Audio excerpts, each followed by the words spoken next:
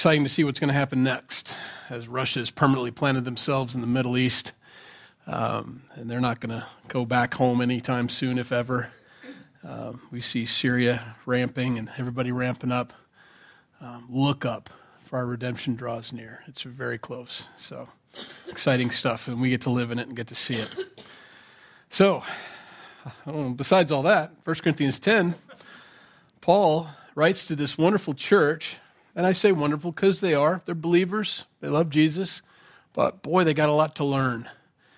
And, sometimes we forget, just how new these folks were. Christianity, brand new on the block here.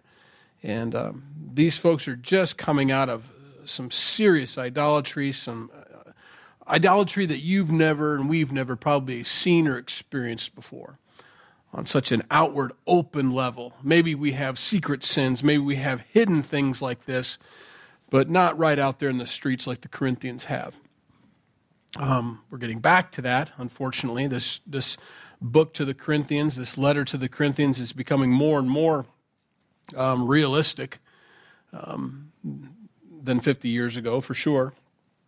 But for us, as we go through this, and God teaches us by the Holy Spirit through what He wrote through Paul, there's some things in our own hearts, maybe more personal, maybe things that God needs to touch, get your attention in, get my attention in.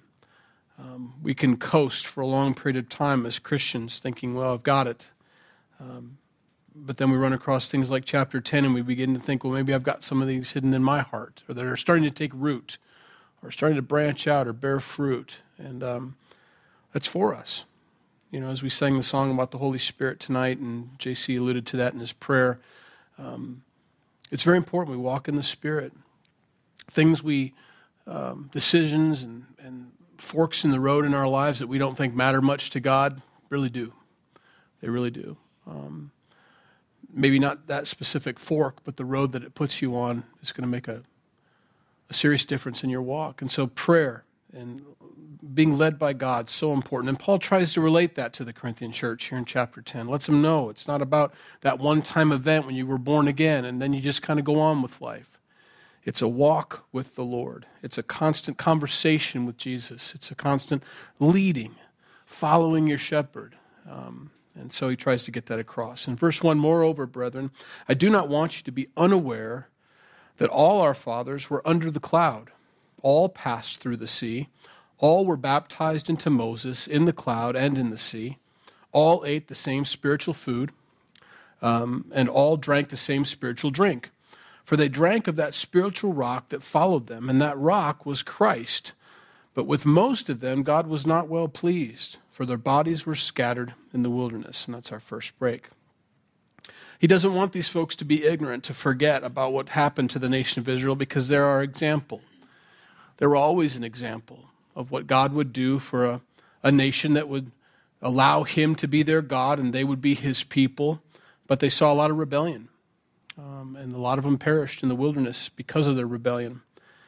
And so God shows them in chapter 10 that they were all in that cloud. That cloud we think of as a pillar of cloud because that's how it's described, or a pillar of fire. But that pillar of cloud spread out. It was actually a covering. It was a cloud covering over them. As you're walking through the desert, you appreciate the clouds. Hot sun beating down on you in the daytime and you're underneath that cloud. And that's a picture. Not only was it a guidance for people, but it was a protection also. And it's something as Christians in 2017 we really need to get a hold of in our hearts. We really have to know that God's direction is our protection. It really is. The cloud would, cast a shadow, and they were to stay within that shadow. And it was just that way of guiding. It wasn't a supernatural force. They didn't wake up every morning, which way should I plant my tent? Which way should we walk? It was very simple to see. You stay where the shadow was. There's the shadow. I better move a little bit, if you're on the edge. Stay within that shadow. Stay underneath that covering. And it was within that covering that they were protected from the heat of the sun. And as Christians, we need to seek the Lord. We need to stay where His guidance is.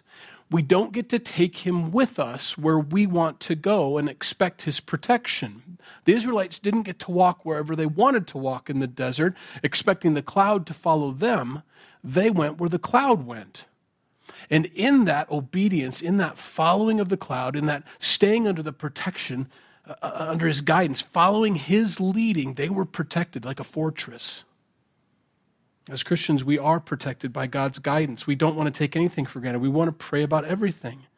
And in that guidance that we listen to and obey, God provides protection for us. I want to be protected. I don't want to be out from under his protection. It's when we don't follow his leading, when we follow our own leading, that we're vulnerable to the attacks of the enemy. We have to be careful. We have to watch out for that. And so maybe you haven't been asking God lately. Maybe you have been kind of coasting. Maybe you've been thinking, well, I'm a Christian, pretty much go wherever I want to. God is with me. He's in me. We're okay. We're not. We've got to be led. We've got to go where he wants us to go. We move out from under his protection. He'll definitely won't leave us. He won't forsake us, but there is a choice. And that choice is to be obedient or not to be obedient. He wants us to. And so he tells them that our fathers were all under the cloud. They all passed through the sea. And this was all by God's guidance, God's plan, God's provision. And they were protected in that. They all ate the same spiritual food. That was that manna that God provided. They didn't have any other source of sustenance. That's what God gave them. That's what sustained them. Later on, we're going to read about, in a few minutes, about what happened when they asked for more than what God had provided for them, more than the manna. And they got them into some serious trouble. They stepped out from under his protection, and we'll read that in a minute. But that spiritual food, that manna that God provided was perfect. But they didn't like it. They didn't stick with it. And they wanted something other than that. And that's when they got into trouble. Also, it says that they drank from the same spiritual drink. They drank from that rock that followed them, and that rock is capitalized. You'll notice that. And that rock was Christ. Really. It's the first time you ever get to see something like that, a little explanation as to what was so big about Moses' transgression. If you remember the story, they were thirsty and they began to complain. God told Moses, take your staff and strike the rock right there, and water's going to come out of it, and it's going to give all the people water. And he did, and they did, and it all worked out great. They complained a second time about water, and God told Moses, I want you to speak to that rock, and it's going to give out water, and they're going to drink. But Moses didn't obey, did what he wanted to do, misrepresented God, and struck the rock, and water came out. The people were taken care of, but they thought God was angry, and God was angry, but not at them. He was angry with Moses. You misrepresented me. And because of that transgression, because of Moses' sin, he didn't get to go into the promised land. It was that one act. That one act. We're thinking, well, what's the big deal? I mean, it's just a rock. It's just water. In Corinthians here, Paul tells us that no, it's way more than that.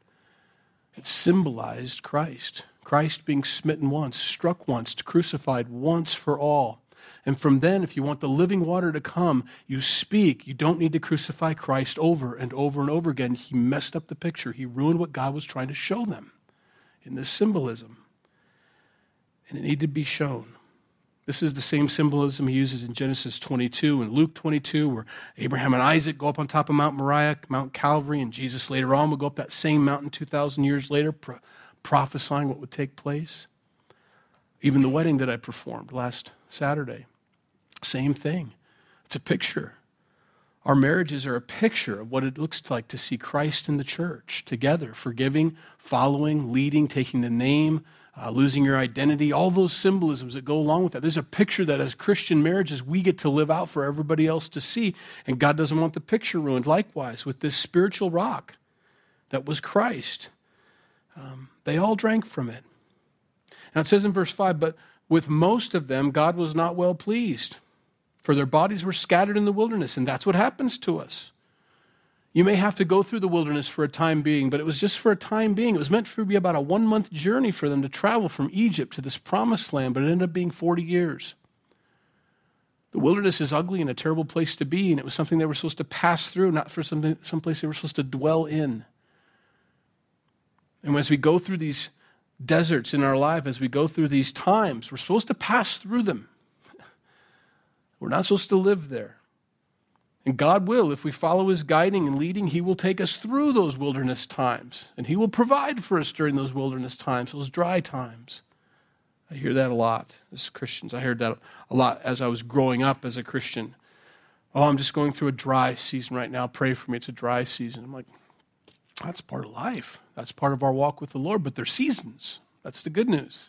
It's not a lifestyle. It's a season. Winter's coming. I don't like winter. I mean, I like it. I don't mind it. But it's very dead. It's a lot of branches and dryness, and everything's muted, as opposed to summer when it's bright and green and, flowers and all that. I like that. But we go through those seasons, and there is something of value for that season, but I don't have to worry about it. I don't live in Alaska where it's winter most of the time. I live in a time and a place where it's seasonal. But these folks didn't take it as a season. They didn't take it as a 1-month journey. They found themselves being in rebellion against God, and he's trying to teach the Corinthians this. Those folks didn't just pass through the wilderness. They rebelled against God in the wilderness, decided not to follow his direction, his covering, his protection there, and found themselves scattered there throughout the whole area because they didn't do what God had asked. What had happened was when they came up to the promised land, they came up to the Jordan River, they sent in 12 spies. The 12 spies went in and found out that the land that God was taking them to was a wonderful place to be. And they came back with a different report. 10 of the spies saw only the obstacles, the giant people that lived there, these huge, enormous warriors that lived in the land. They didn't look at the produce. They didn't look at the fruit. I mean, they saw it, but they were so overwhelmed by the obstacles that that's all they saw. And so they came back to God, 10 of them, and said, we can't do it. We need to go back to Egypt. This is a horrible place. God has taken us to a place that we're going to die in, and so on. And 10 of them convinced the rest of the multitude to not go in. And because of their rebellion, they ended up walking around in the desert. Guys, majority rule isn't a good thing. It isn't. Never has been. Because the majority, the group, the mass, the mob, they can be wrong. We don't want to be that way. As an individual, as a Christian, the body of Christ is made up of individuals. You follow Christ. You do what God's called you to do. You obey him. There may be others telling you that it's impossible or it's a bad idea or I don't think you should do that.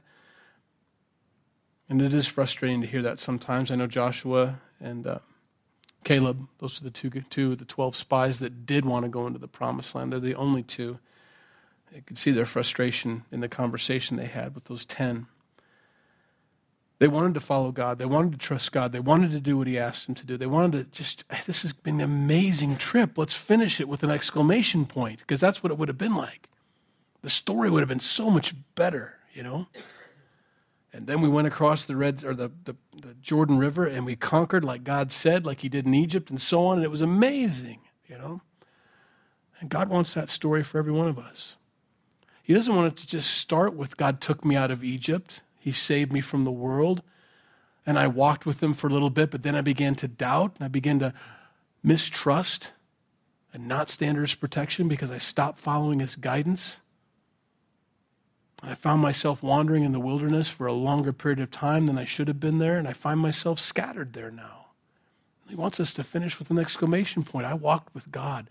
I prayed over everything. I was never confident in my own abilities, in my own wisdom. I never took any circumstance for granted, thinking it was just the same as the last time I was in this situation. I prayed to God about every single thing because I never knew what was around the corner, but God did. His perspective was so much better than mine. I trusted in him, and I waited, and I was guarded from all these different things. He protected me from so many different pitfalls and traps that were laid for me. And Paul so desperately wants them to walk that way. Look at our example, he says. Look at those folks that went before us. Don't be like them. Now these things became our example to the intent that we should not lust after evil things as they also lusted. That was their first transgression. They began to lust after the evil things. Remember, when they were in Egypt, the nation of Israel said, please get us out of here. Please, God. For years they would pray, God, release us. And he heard their cry. God, the world is beating me down. I find myself being swallowed up. The world makes no sense. My life makes no sense. I don't know why I'm here. In fact, I'm despairing unto death. I'm thinking about suicide. I don't know why I even exist. Help me, God. And God heard their cry, and he hears our cry. And he delivers us and brings us out, and we see it. The world goes from black and white to color, being born again in Jesus Christ. But after walking with him for a while, after they walked with him for a while, began to lust after those evil things again. Our memory is kind of funny that way. We tend to forget how bad it was. We remember only the good things. And sometimes that's a good thing, you know. Sometimes that's okay to let those things go, but not when it comes to sin.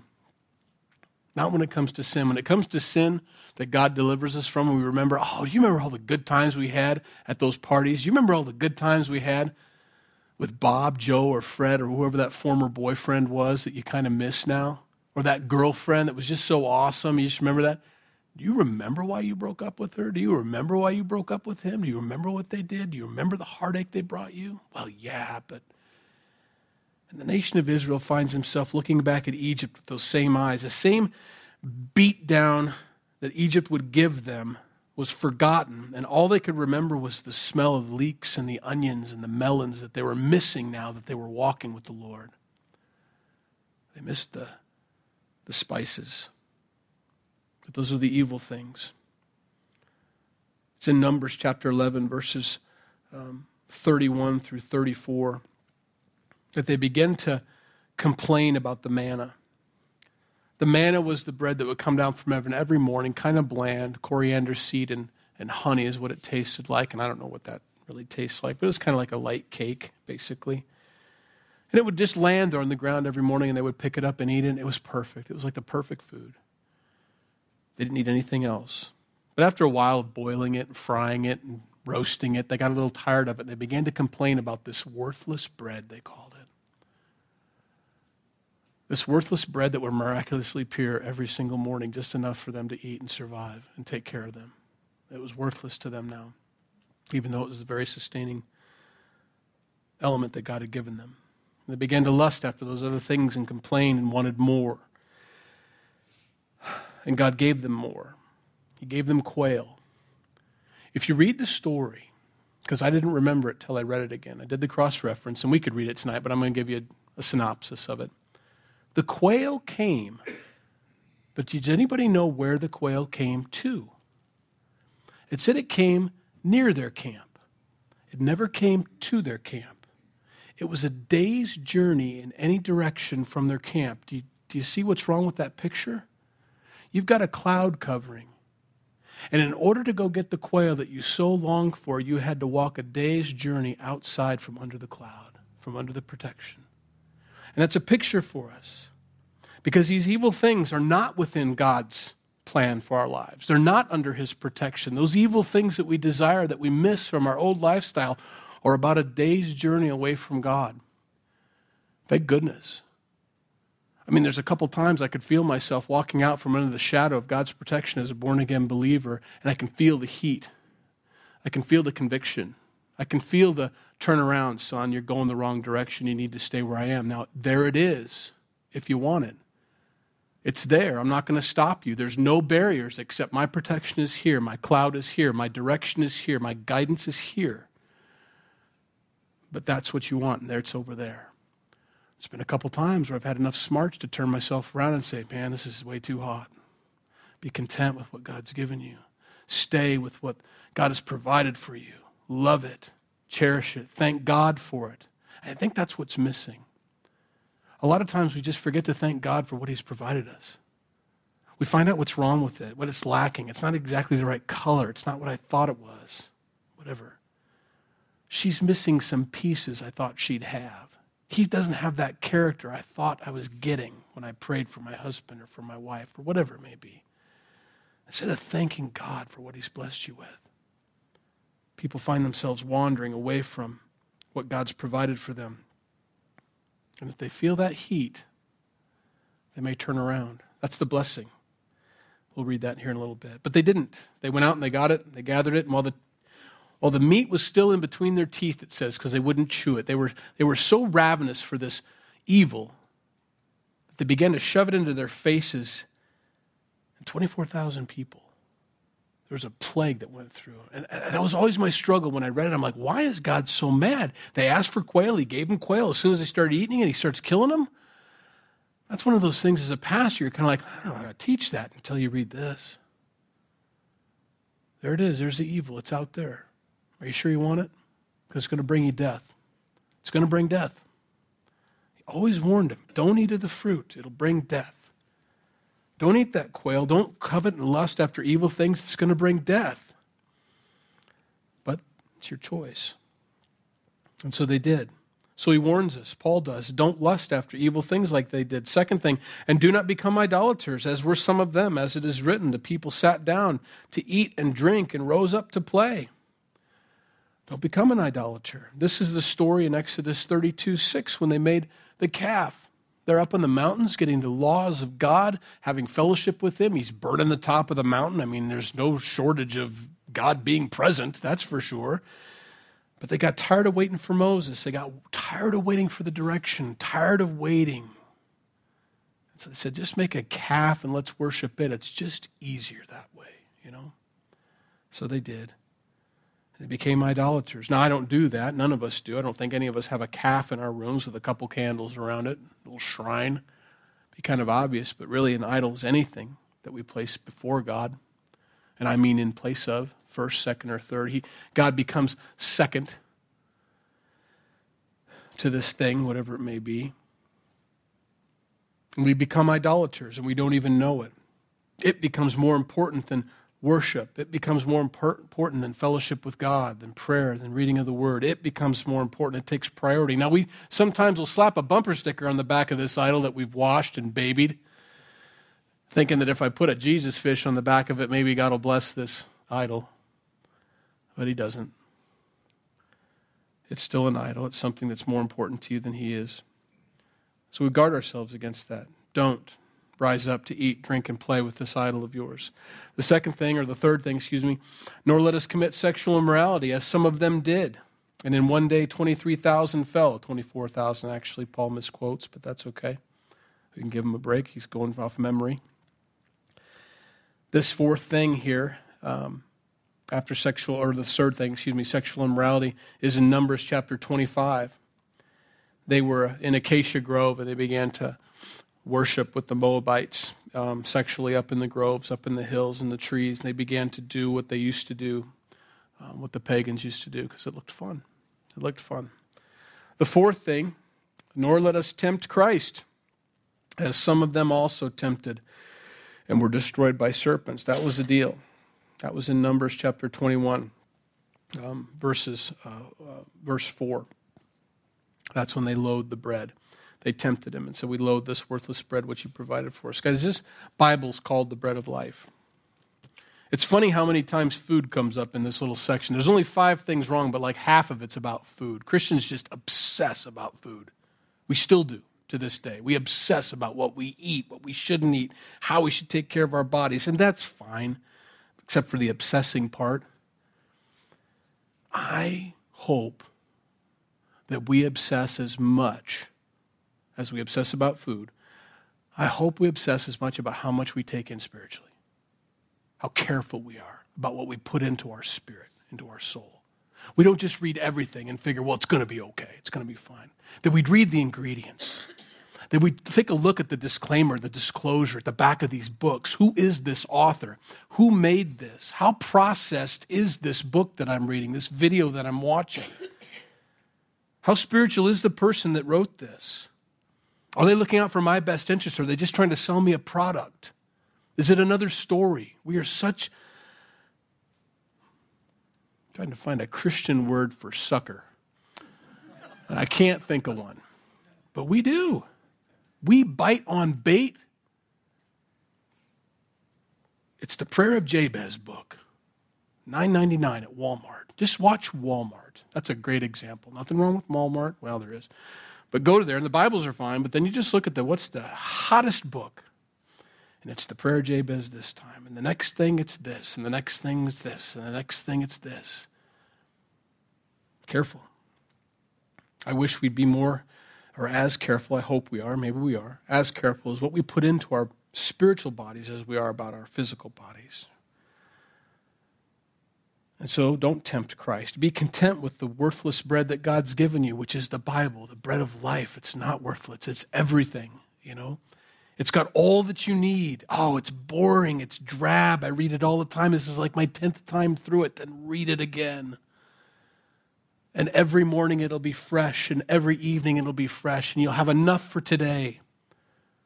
Tomorrow, nope, you got to read it again if you want some more, because it won't stick. Last night's Bible study, yesterday's quiet time isn't enough for today. You have to go to it again and get some more, because it's fresh and new.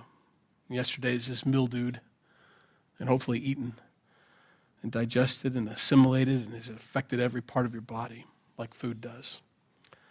The final thing, the fifth thing was, nor complain, as some of them also complained and were destroyed by the destroyer. They complained again about the food.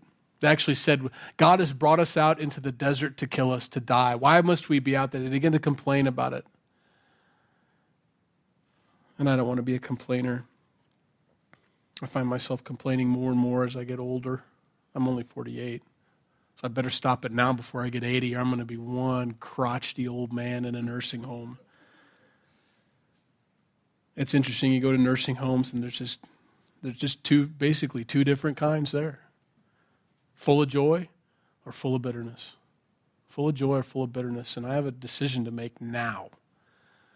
Because when Alzheimer's kicks in on me, I'm going to just be stuck at whatever I left myself off at, I figure. I won't know any of you, but I'll know Jesus, hopefully. I'll know Jesus. And you know, that's interesting. You go to the Alzheimer's unit, they know Jesus and they know Scripture and they know the songs. They don't know who their son is, but they know the Lord. It's amazing. I want to be that guy, you know. Happy birthday to who?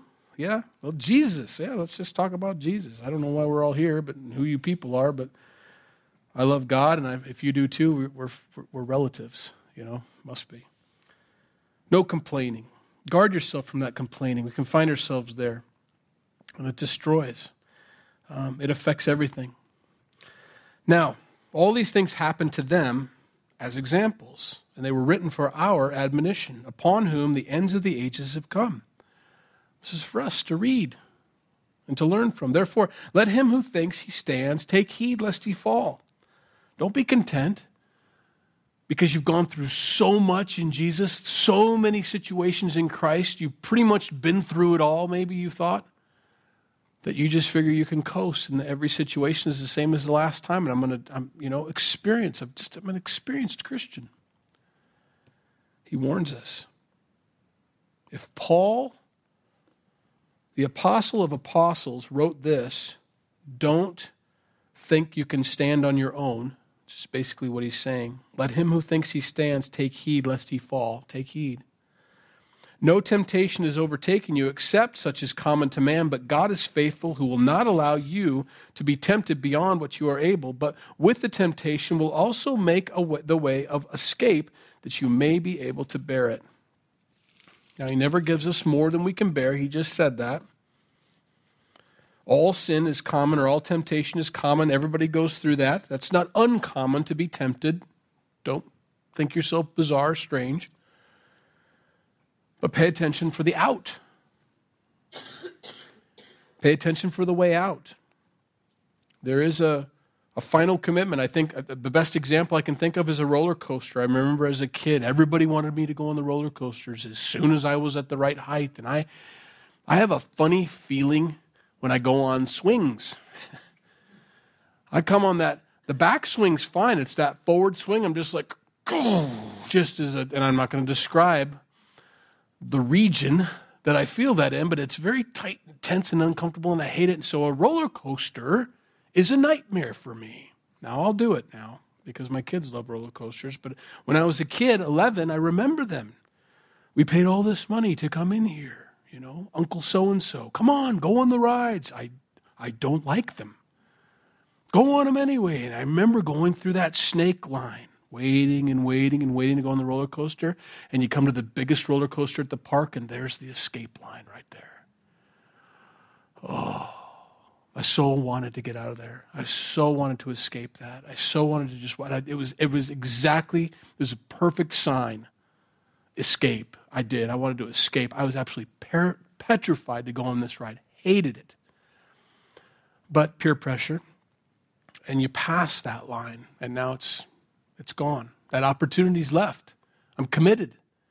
Especially when they strap you in and everybody's lined up and they've already pulled on your harness to make sure it's solid, and you're like, I want to escape, No, the escape line was back there, and there's one opportunity for escape, and after that, you're committed to the ride.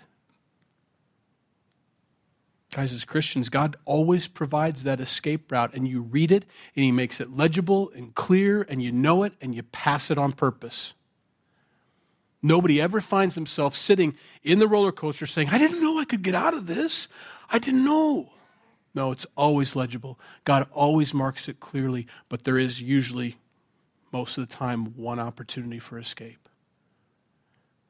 And if you pass that opportunity for escape, folks, when it comes to sin, you're in for the ride. All of it. The feeling, the vomiting, all of it. And so Paul tells them that very clearly, very simply. Guys, take that way of escape. You may have gotten in line. You wish you hadn't have. God will always provide a way of escape for you. Just don't get in it. Don't get in sin. Take that way of escape. Flee. That's the very next thing he says. Therefore, my beloved, and he puts that in there for a purpose. I'm not trying to keep you from fun. I'm not trying to ruin your life. It's because I love you. Therefore, my beloved, flee from idolatry. And sometimes that's what you have to do. You have to run. It's just a flat-out run. You may look foolish, you may feel foolish, but you just got to run. I've been in a couple situations like that with my friends. Here we're going to go do this. The night started off fine. The intention was not to sin. We were going to do this, that, or the other thing, and that's all we were going to do. And all of a sudden I find their minds going in a different direction. As a Christian, I felt myself saying, you need to go home now because this is not going to be, you do not want to bring Christ on this ride. And I had to decide, am I going to look foolish and say, guys, just let me off here. I'll find my way home. And then, get all the questions and all that. And I did. I took the escape. I took the route. And they were fine. They made it back to the barracks just fine.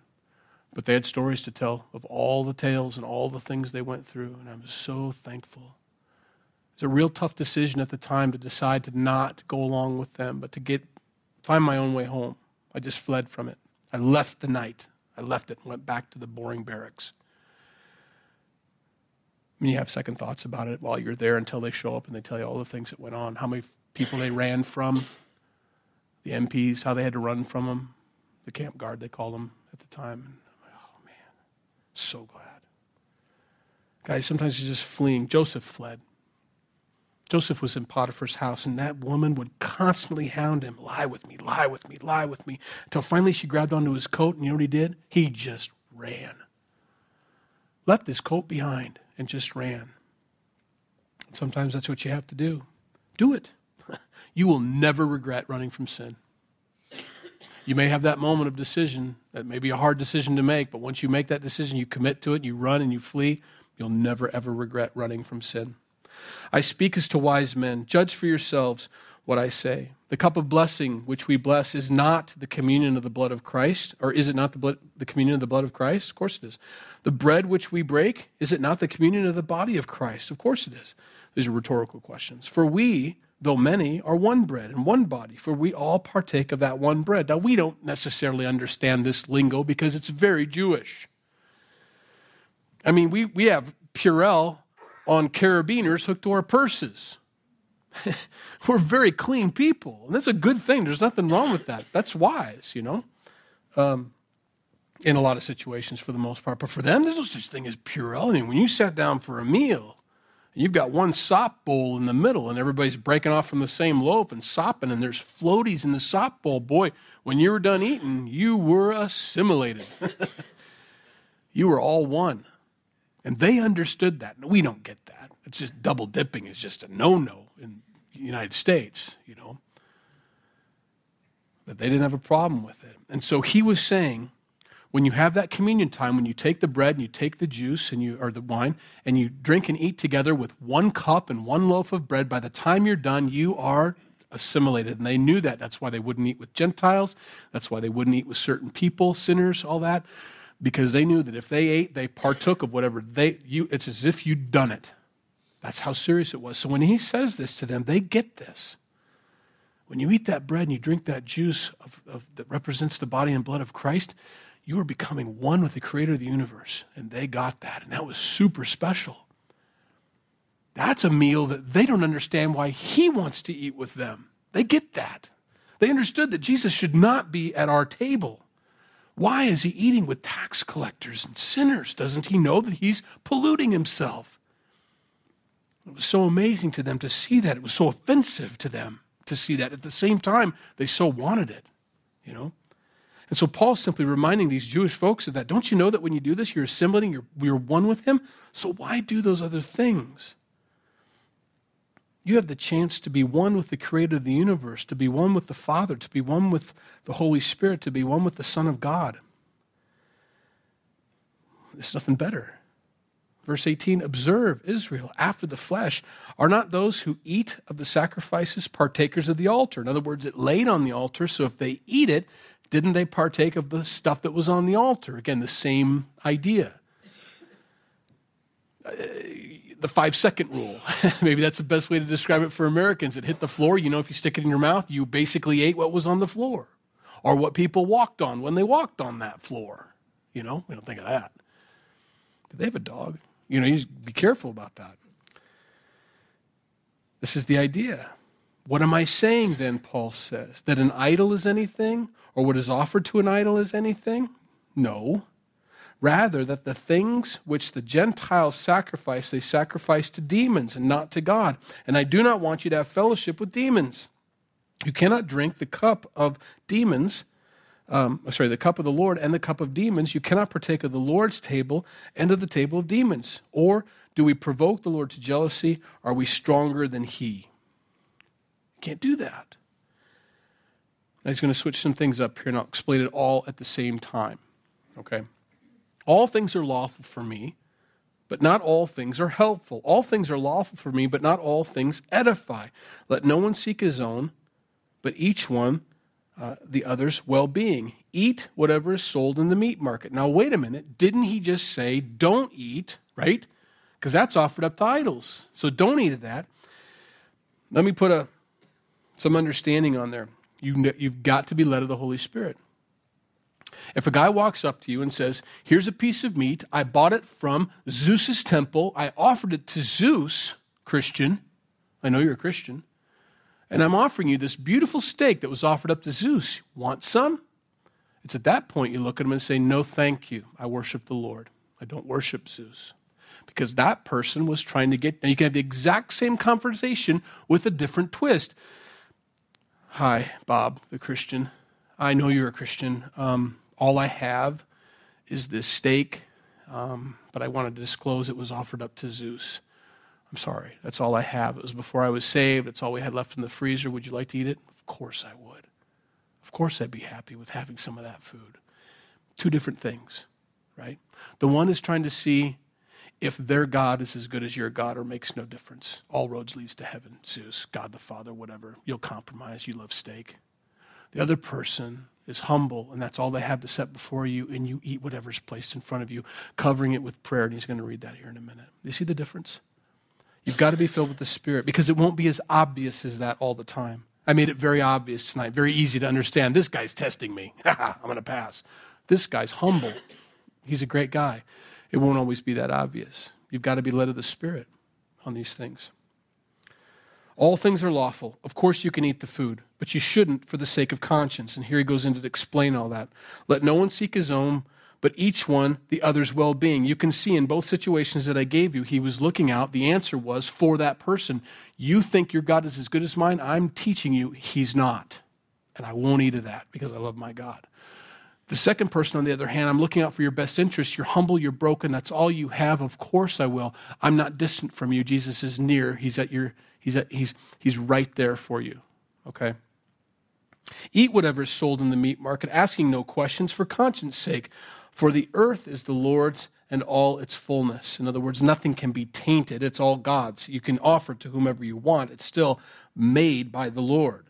If any of those who do not believe invite you to dinner and you desire to go, eat whatever is set before you, asking no question for conscience sake. But if anyone says to you, this was offered to idols, do not eat it for the sake of the one who told you and for conscience sake. It's not about you, it's about them. It's for their sake that you don't eat. For the earth is the Lord's and all its fullness. Conscience, I say, not your own, but that of the other.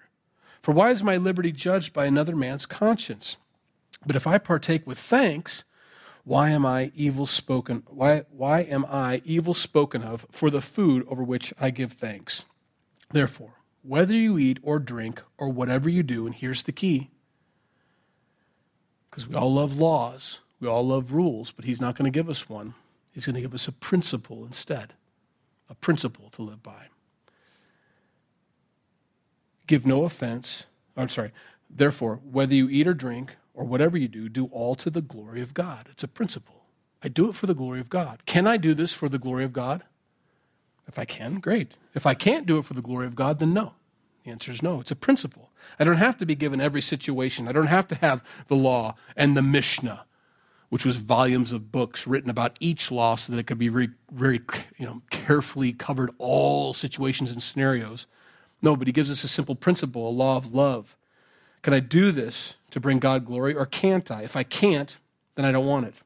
Give no offense either to the Jew or to the Greeks or to the church of God, just as I also please all men in all things, not seeking my own profit, but the profit of many, that they may be saved.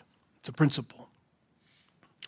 Is this person going to get saved if I accept his humble apology that all he has is meat offered to Zeus and he doesn't want to hurt me, so he discloses it? Of course I'm going to eat. And that guy is totally lifted up and totally feels loved and understands that this is great and that your God is greater than this God. And you can eat stuff offered to Zeus and it doesn't even matter, does it? This is awesome. As the other person says, wow, this guy's got a lot of convictions. He won't even eat the meat offered to Zeus, even though it's a prime cut. Both are edified. Both are done for the glory of God. One showed him that God was very accessible. The other one showed him that God is great and awesome and not to be messed with. We've got to be led of the Spirit. And so God gives us a principle here. Paul gives us a principle here to live by. Can we bring God glory? And that's where we close tonight. Let's pray. Lord, we love you and we thank you for your word. We thank you for Paul's heart for the Corinthian church. He doesn't just write them off as a bunch of carnal Christians, but he takes the time to teach them, to show them, to explain to them what they're doing is wrong, and here's a better way to do it. Here's the right way to do it. He gives them a principle. He takes the time to teach, and I thank you for that, God. Now, it's completely up to the students whether they listen to him or not. We know that there was a second letter written to the Corinthian church, so they must have received the first one, and they had some more teaching and training, but they were teachable. God, help us to be teachable. Help us not to become old, crusty Christians that know it because we're experienced, but that we're always soft and pliable, always teachable, Lord. Thank you for teaching us tonight. Thank you for your Holy Spirit bringing your word into our hearts and changing us and changing our ideas about certain things and even maybe giving us direction tonight. Lord, help us to stay under the shadow of your protection. Actually, it's the shadow of your guidance which offers protection. Help us to stay there in your counsel, listening to your wisdom, and help us to stay at the center of that shadow, not on the edges, at the center. Help us not to lust after evil things. Help us not to commit adultery and fornication, Lord. Help us to not tempt you. Help us to stay content with what you've blessed us with, to give thanks for what you've given us, Lord, and to, Lord, continue to grow in you, to go through these seasons of dryness, but let them be seasons, God.